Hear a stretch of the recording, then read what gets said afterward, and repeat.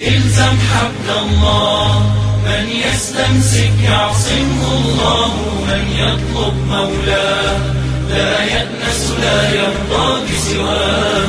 قريب قريب والشارد عنه غريب، ناداك حبيبي هدن عبدي من سواي طويل. ألف لام را، تلك آيات الكتاب وقرآن مبين. أقسم قتادة فقال: تبين والله هداه ورشده وخيره. ربما يود الذين كفروا لو كانوا مسلمين. متى يودون ذلك؟ أقوال العلماء في هذه الآية راجعة إلى 3 أقوال: عند الاحتضار، وعند معاينة النار، وحين يرون خروج عصاة المؤمنين من النار. ذرهم يأكلوا ويتمتعوا ويلههم الأمل فسوف يعلمون. قيمة كل امرئ بحسب همته، فهمم في عليين وهمم ترعى حول الطين. ويلههم الأمل. قال الحسن: ما أطال عبد الأمل إلا أساء العمل. قال الإمام القرطبي: فالأمل يكسل عن العمل، ويورث التراخي والتواني، ويعقب التشاغل والتقاعس، ويخلد إلى الأرض، ويميل إلى الهوى. وهذا أمر قد شوهد بالعيان فلا يحتاج إلى بيان، ولا يطالب صاحبه ببرهان. كما أن قصر الأمل يبعث على العمل، ويحيل على المبادرة، ويحث على المسابقة. صرف الهمم إلى طلب الطعام والمتاع مما كانوا يتعايرون به في أشعارهم، كما في قول الحطيئة الذي هجا به الزبرقان ابن بدر: دع المكارم لا تنهض لبغيتها، واقعد فإنك أنت الطاعم الكاسي. ذرهم يأكلوا ويتمتعوا ويلههم الأمل فسوف يعلمون. قال الألوسي: وفي هذه الآية إشارة إلى أن التلذذ والتنعم وعدم الاستعداد للآخرة والتأهب لها ليس من أخلاق من يطلب النجاة. وما أهلكنا من قرية إلا ولها كتاب معلوم، ما تسبق من أمة أجلها وما يستأخرون. قال صاحب الظلال: ولقد يقال إن أمما لا تؤمن ولا تحسن ولا تصلح ولا تعدل، وهي مع ذلك قوية ثرية باقية، وهذا وهم. فلا بد من بقية من خير في هذه الأمم، ولو كان هو خير العمارة للأرض، وخير العدل في حدوده الضيقة بين أبنائها، وخير الإصلاح المادي والإحسان المحدود بحدودها. فعلى هذه البقية من الخير تعيش حتى تستنفذها، فلا تبقى فيها من الخير بقية ثم تنتهي حتما إلى المصير المعلوم. إن سنة الله لا تتخلف، ولكل أمة أجل معلوم. وقالوا يا أيها الذي نزل عليه الذكر إنك لمجنون.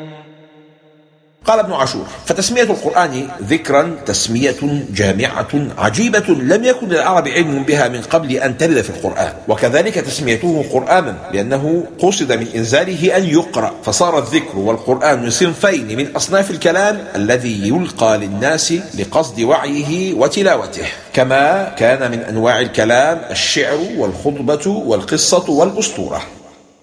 لو ما تأتينا بالملائكة إن كنت من الصادقين. ولو نزل الملائكة ما آمنوا. ما ننزل الملائكة إلا بالحق وما كانوا إذا منظرين. في الكلام حذف تقديره: ولو أنزلنا الملائكة لعوجلوا بالعقوبة وما كانوا إذا منظرين.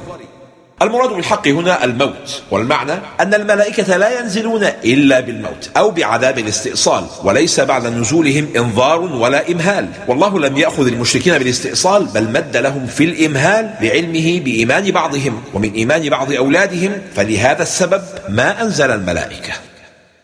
إنا نحن نزلنا الذكر وإنا له لحافظون. قال يحيى بن أكثر: كان للمأمون وهو أمير إذ ذاك مجلس نظر، فدخل في جملة الناس رجل يهودي حسن الثوب حسن الوجه طيب الرائحة، فتكلم فأحسن الكلام والعبارة، فلما أن تقوض أي انفض المجلس دعاه المأمون فقال له: إسرائيلي؟ قال: نعم. قال له: أسلم حتى أفعل بك وأصنع، ووعده، فقال: ديني ودين آبائي، وانصرف. قال: فلما كان بعد سنة جاءنا مسلما. قال: فتكلم على الفقه فأحسن الكلام، فلما تقوض المجلس دعاه المأمون وقال: ألست صاحبنا بالأمس؟ قال له: بلى. قال: فما كان سبب إسلامك؟ قال: انصرفت من حضرتك فأحببت أن أمتحن هذه الأديان، وأنت مع ما تراني حسن الخط، فعمدت إلى التوراة فكتبت 3 نسخ، فزدت فيها ونقصت وأدخلتها الكنيسة فاشتريت مني، وعمدت إلى الإنجيل فكتبت 3 نسخ، فزدت فيها ونقصت، أدخلتها البيعة فاشتريت مني، وعمدت إلى القرآن فعملت 3 نسخ وزدت فيها ونقصت، وأدخلتها الوراقين فتصفحوها، فلما أن وجدوا فيها الزيادة والنقصان رموا بها فلم يشتروها، فعلمت أن هذا كتاب محفوظ، فكان هذا سبب إسلامي. فلا يزال نور القرآن يسري وبحر هدايته يجري رغم كيد الكائدين وإفساد المفسدين. وشاهدوا حلقات بالقرآن اهتديت لتروا كيف أسلم هؤلاء واهتدوا بسماعهم آيات من كتاب الله. في إيراد العبارة بالجملة الاسمية دلالة على الثبات على دوام الحفظ. ولقد أرسلنا من قبلك في شيع الأولين. قال الجمل: لما أساءوا في الأدب وخاطبوه صلى الله عليه وسلم خطاب السفاهة، حيث قالوا له: إنك لمجنون، سلاه الله فقال له: إن عادة الجهال مع جميع الأنبياء كانت هكذا، وكانوا يصبرون على أذى الجهال ويستمرون على الدعوة والإنذار، فاقتد أنت بهم في ذلك. وما يأتيهم من رسول إلا كانوا به يستهزئون. مواساة ربانية كريمة لكل داعية استهزئ به أو لقي مشقة ومكروها ممن دعاهم إلى الخير. كذلك نسلكه في قلوب المجرمين. تشابهت قلوبهم فتشابهت معاملاتهم، تشابهت قلوبهم في الكفر والطغيان فتشابهوا في الاستهزاء وعدم الإيمان. كما يدخل السلك في الحائط وكما يدخل الخيط في الثوب، كذلك يدخل القرآن قلوب البعض فيفهمونه ويدركون إعجازه، ومع هذا لا يزدادون إلا إعراضا وعنادا، فاللهم لا تجعلنا منهم. سلك الله القرآن في قلوب الجميع ففهموه، فسلكه في قلوب المؤمنين فازدادوا إيمانا، وسلكه في قلوب المجرمين فازدادوا تكذيبا، كل على علم وفهم، ليهلك من هلك عن بينه ويحيى من حي عن بينه. لا يؤمنون به وقد خلت سنة الأولين. أن يروا سوء عاقبة من سبقهم من المجرمين ثم يسيروا في نفس الطريق، لقد فقدوا إذن عقولهم. ولو فتحنا عليهم بابا من السماء فظلوا فيه يعرجون لقالوا إنما سكرت أبصارنا بل نحن قوم مسحورون. قال ابن عباس رضي الله عنهما: لو ظل المشركون يصعدون في تلك المعارج وينظرون إلى ملكوت الله تعالى وقدرته وسلطانه وإلى عبادة الملائكة الذين هم من خشيته مشفقون، لشكوا في تلك الرؤية وبقوا مصرين على كفرهم وجهلهم، كما جحدوا سائر المعجزات من انشقاق القمر وما خص به النبي صلى الله عليه وسلم من القرآن المعجز الذي لا يستطيع الجن والإنس أن يأتوا بمثله. قرأ ابن كثير: سكرت بالتخفيف، والباقون بالتجديد سكرت، وسكرت أصله من السكر وهو سد الشق كي لا ينفجر الماء، فكأن هذه الأبصار منعت من النظر كما يمنع السكر الماء من الجري، أو هو مأخوذ من سكر الشراب، يعني أن الأبصار وقع بها فساد النظر كما يقع للرجل السكران من تغير العقل. ولقد جعلنا في السماء بروجا وزيناها للناظرين. إشباع النظر بجمال الخلق منهج قرآني فريد، وبناء حياة المؤمنين على التجمل في الظاهر والباطن سلوك فطري نبيل. وزيناها للناظرين. زينها لك لتنظر إليها وتتأمل جمالها وعظمة الله فيها فتزداد إيمانا. الله أعانك على عبادة التفكر. وحفظناها من كل شيطان رجيم إلا من استرق السمع فأتبعه شهاب مبين. قال ابن عباس: كانت الشياطين لا تحجب عن السماوات فكانوا يدخلونها ويسمعون أخبار الغيوب من الملائكة فيلقونها إلى الكهنة. فلما ولد عيسى عليه السلام منعوا من 3 سماوات، فلما ولد رسول الله صلى الله عليه وسلم منعوا من السماوات كلها، فكل واحد منهم إذا أراد استراق السمع رمي بشهاب. وأنبتنا فيها من كل شيء موزون.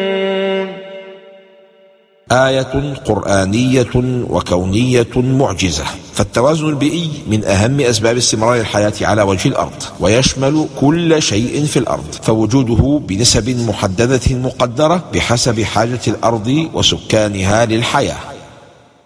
وجعلنا لكم فيها معايش ومن لستم له برازقين.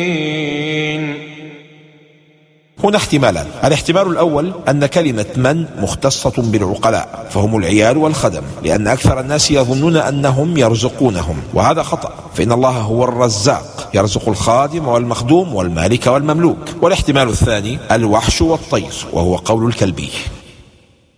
وإن من شيء إلا عندنا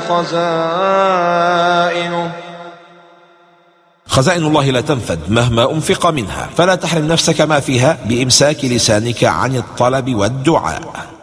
العطاء معلق بالدعاء فلا يغفل عنه إلا الأغبياء. من عرف أن عند الله خزائن كل شيء تسامت همته عن طرق أبواب الناس، وقطع أمله عن الخلق، وتجرد قلبه عن التعلق بغير ربه.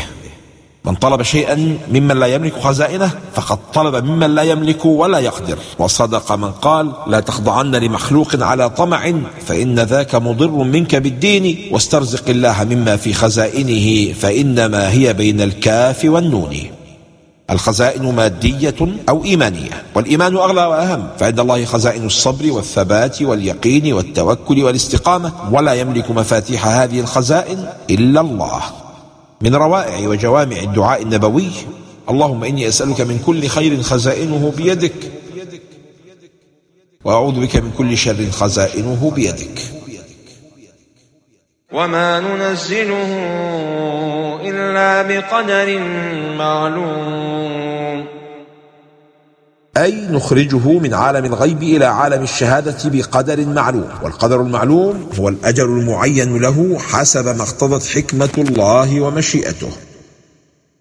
وصلا فيك أرجو رب العالمين، أفلح من سينجو بالحب اليقين.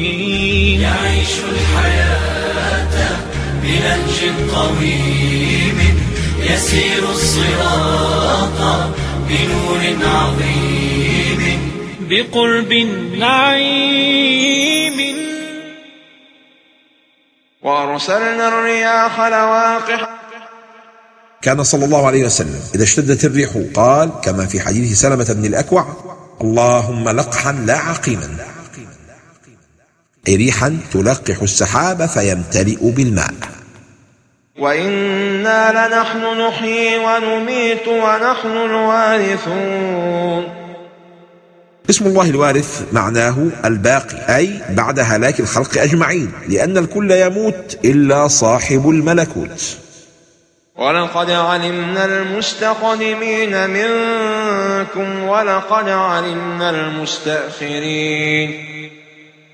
قال الإمام ابن جرير بعد أن ساق جملة من الأقوال: وأولى الأقوال عندي بالصحة قول من قال: ولقد علمنا الأموات منكم يا بني آدم فتقدم موته، ولقد علمنا المستأخرين الذين تأخر موتهم ممن هو حي ومن هو حادث منكم ممن لم يحدث بعد.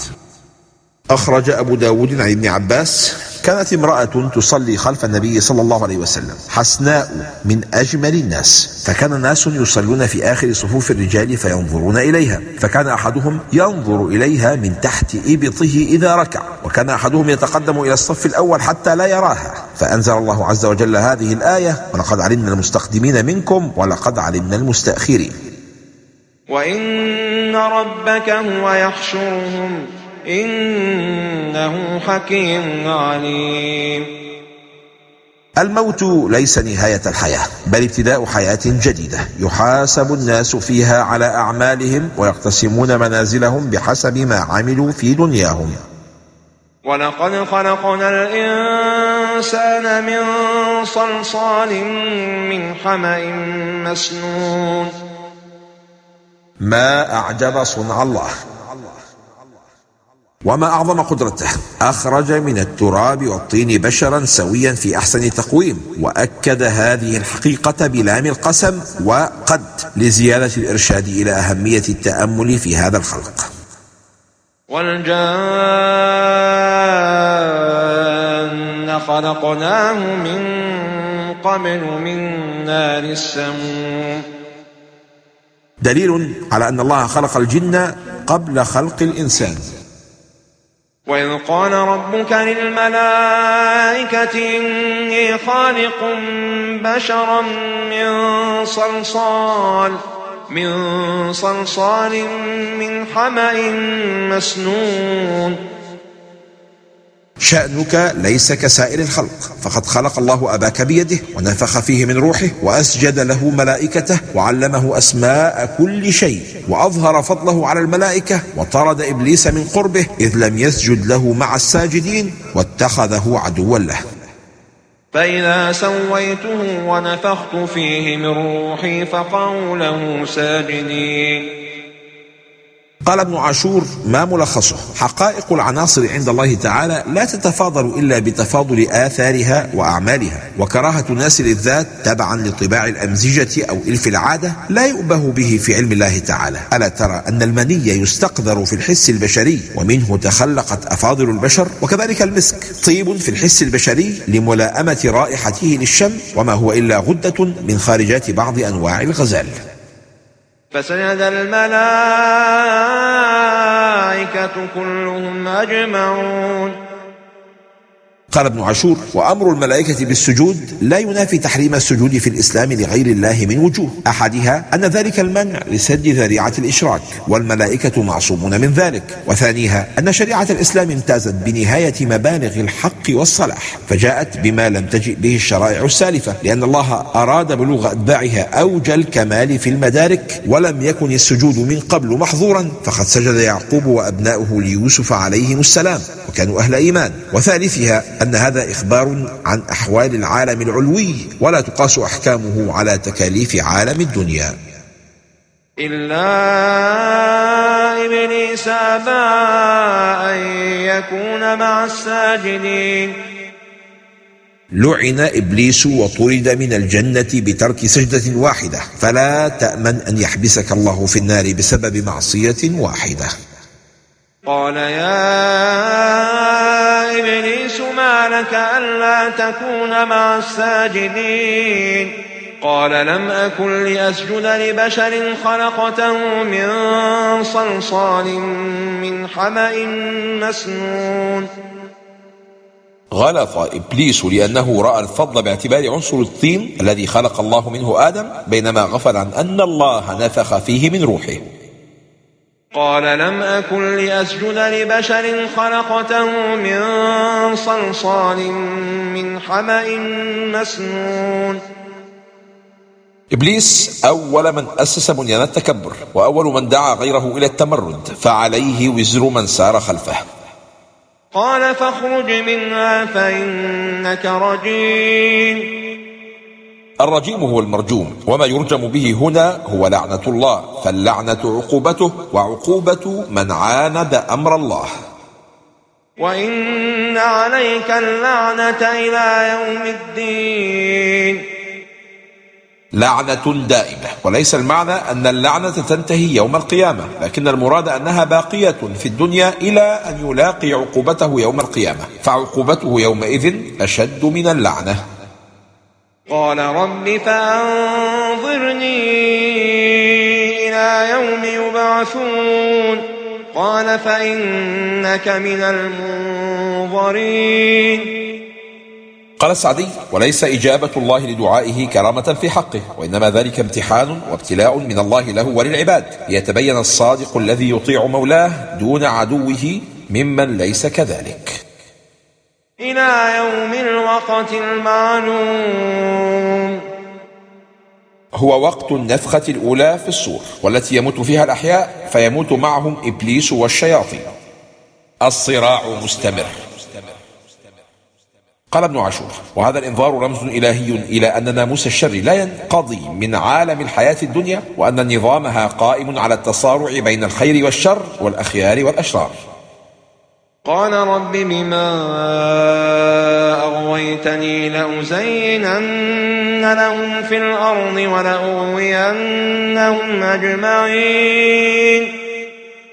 بابان للشيطان. قال القرطبي: وتزيينه هنا يكون بوجهين، إما بفعل المعاصي وإما بشغلهم بزينة الدنيا عن فعل الطاعة.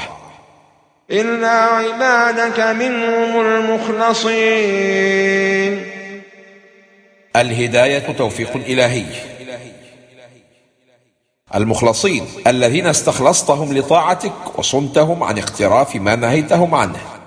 قرأها ابن كثير بكسر اللام فيكون المعنى: لأضلنهم جميعا إلا عبادك الذين أخلصوا لك العمل واجتنبوا الرياء في أقوالهم وأفعالهم. قال الرازي: وهذه القراءة تدل على أن الإخلاص والإيمان ليس إلا من الله تعالى. قال هذا صراط علي مستقيم.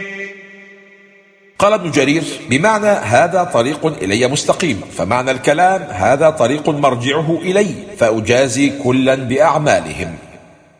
إن عبادي ليس لك عليهم سلطان إلا من اتبعك من الغاوين.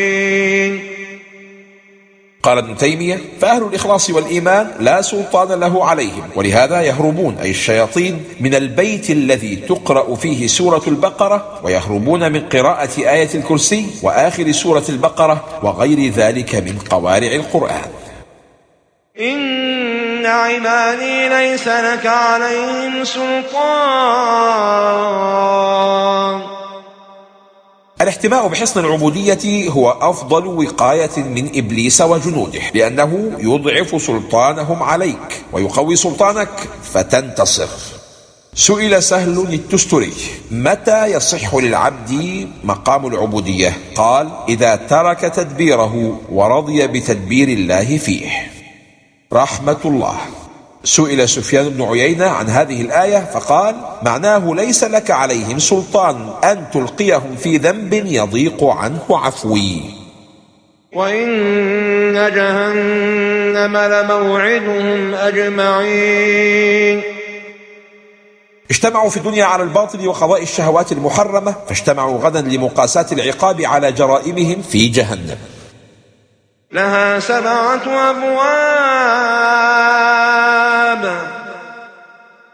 قال ابن عباس عن أسماء أبواب النار: لها 7 أبواب: جهنم والسعير ولظى والحطمة وسقر والجحيم والهاوية وهي أسفلها. لكل باب منهم جزء مقسوم. لكل دركة قوم يسكنونها بقدر ذنوبهم. وقال الألوسي: عدد الحواس 5 والقوتين الشهوية والغضبية، وهاتان القوتان بابان عظيمان للضلالة المفضية إلى النار. قال هشام بن حسان: خرجنا حجاجا فنزلنا منزلا في بعض الطريق، فقرأ رجل كان معنا هذه الآية: لكل باب منهم جزء مقسوم، فسمعته امرأة فقالت: أعد رحمك الله، فأعادها فقالت: خلفت لي في البيت 7 عبيد أشهدكم أنهم أحرار، لكل باب واحد منهم. إن المتقين في جنات وعيون. في الجنة 3 عيون، الأولى عين الكافور يشرب المقربون ماءها صرفا غير مخلوط، ويشرب منها الأبرار شرابا مخلوطا ممزوجا بغيره. الثانية عين التسنيم، الثالثة عين السلسبيل. ادخلوها بسلام آمنين. قال رسول الله صلى الله عليه وسلم: من سأل الله الجنة 3 مرات قالت الجنة: اللهم أدخله الجنة. اختفاء الخوف إلى الأبد مع دوام الأمن هو نعيم لا يستشعر قدره إلا من فقده، ولذا كان من عظيم نعيم أهل الجنة فلا عذاب ولا موت ولا خروج ولا زوال. ونزعنا ما في صدورهم من غل إخوانا على سور متقابلين. قال ابن عباس: أول ما يدخل أهل الجنة الجنة تعرض لهم عينان، فيشربون من إحدى العينين فيذهب الله ما في قلوبهم من غل، ثم يدخلون العين الأخرى فيغتسلون فيها فتشرق ألوانهم وتصفو وجوههم وتجري عليهم نضرة النعيم. ونزعنا ما في صدورهم من غل إخوانا. أي أخوة هذه التي لا تطهر قلوب أصحابها من الغل والحسد؟ لا يمسهم فيها نصب. حتى في قمة أحداثنا السعيدة يدركنا التعب، وأما الجنة فسعادة الأبد بلا أدنى تعب. وما هم منها بمخرجين. أكثر ما يخيف المتنعمين في الدنيا هو زوال النعمة وسلبها، ولأن الجنة لا خوف فيها فينزع الله خوف المؤمنين من زوال النعيم في جنات النعيم. زوال النعيم من أعظم أنواع العذاب، بل مجرد تصور زوال النعيم عذاب لا يلذ معه عيش، ولذا قيل: إذا شئت أن تحيا حياة هنية فلا تتخذ شيئا تخاف له فقدا، وهذا منتف في الجنة. نبئ عبادي أني أنا الغفور الرحيم. ذكر المغفرة دليل على أن الله لم يرد بالمتقين من يتقي الذنوب بأسرها كبيرها وصغيرها، فهذا محال. وأن عذابي هو العذاب الأليم. آية في غاية اللطف، إذ لم يقل على وجه المقابلة: وأني المعذب المؤلم، ترجيحا لجانب العفو والرحمة. لا عذاب في الحقيقة إلا عذاب الله الذي لا يقدر قدره أحد ولا يبلغ كنهه عقل أحد. إذ دخلوا عليه فقالوا سلاما قال إنا منكم وجلون. وذلك لأنهم دخلوا بغير إذن وبغير موعد سابق، ولأنهم امتنعوا من الأكل، وكل هذه من أسباب الوجل واضطراب النفس. إنا نبشرك بغلام عليم. هو إسحاق عليه السلام.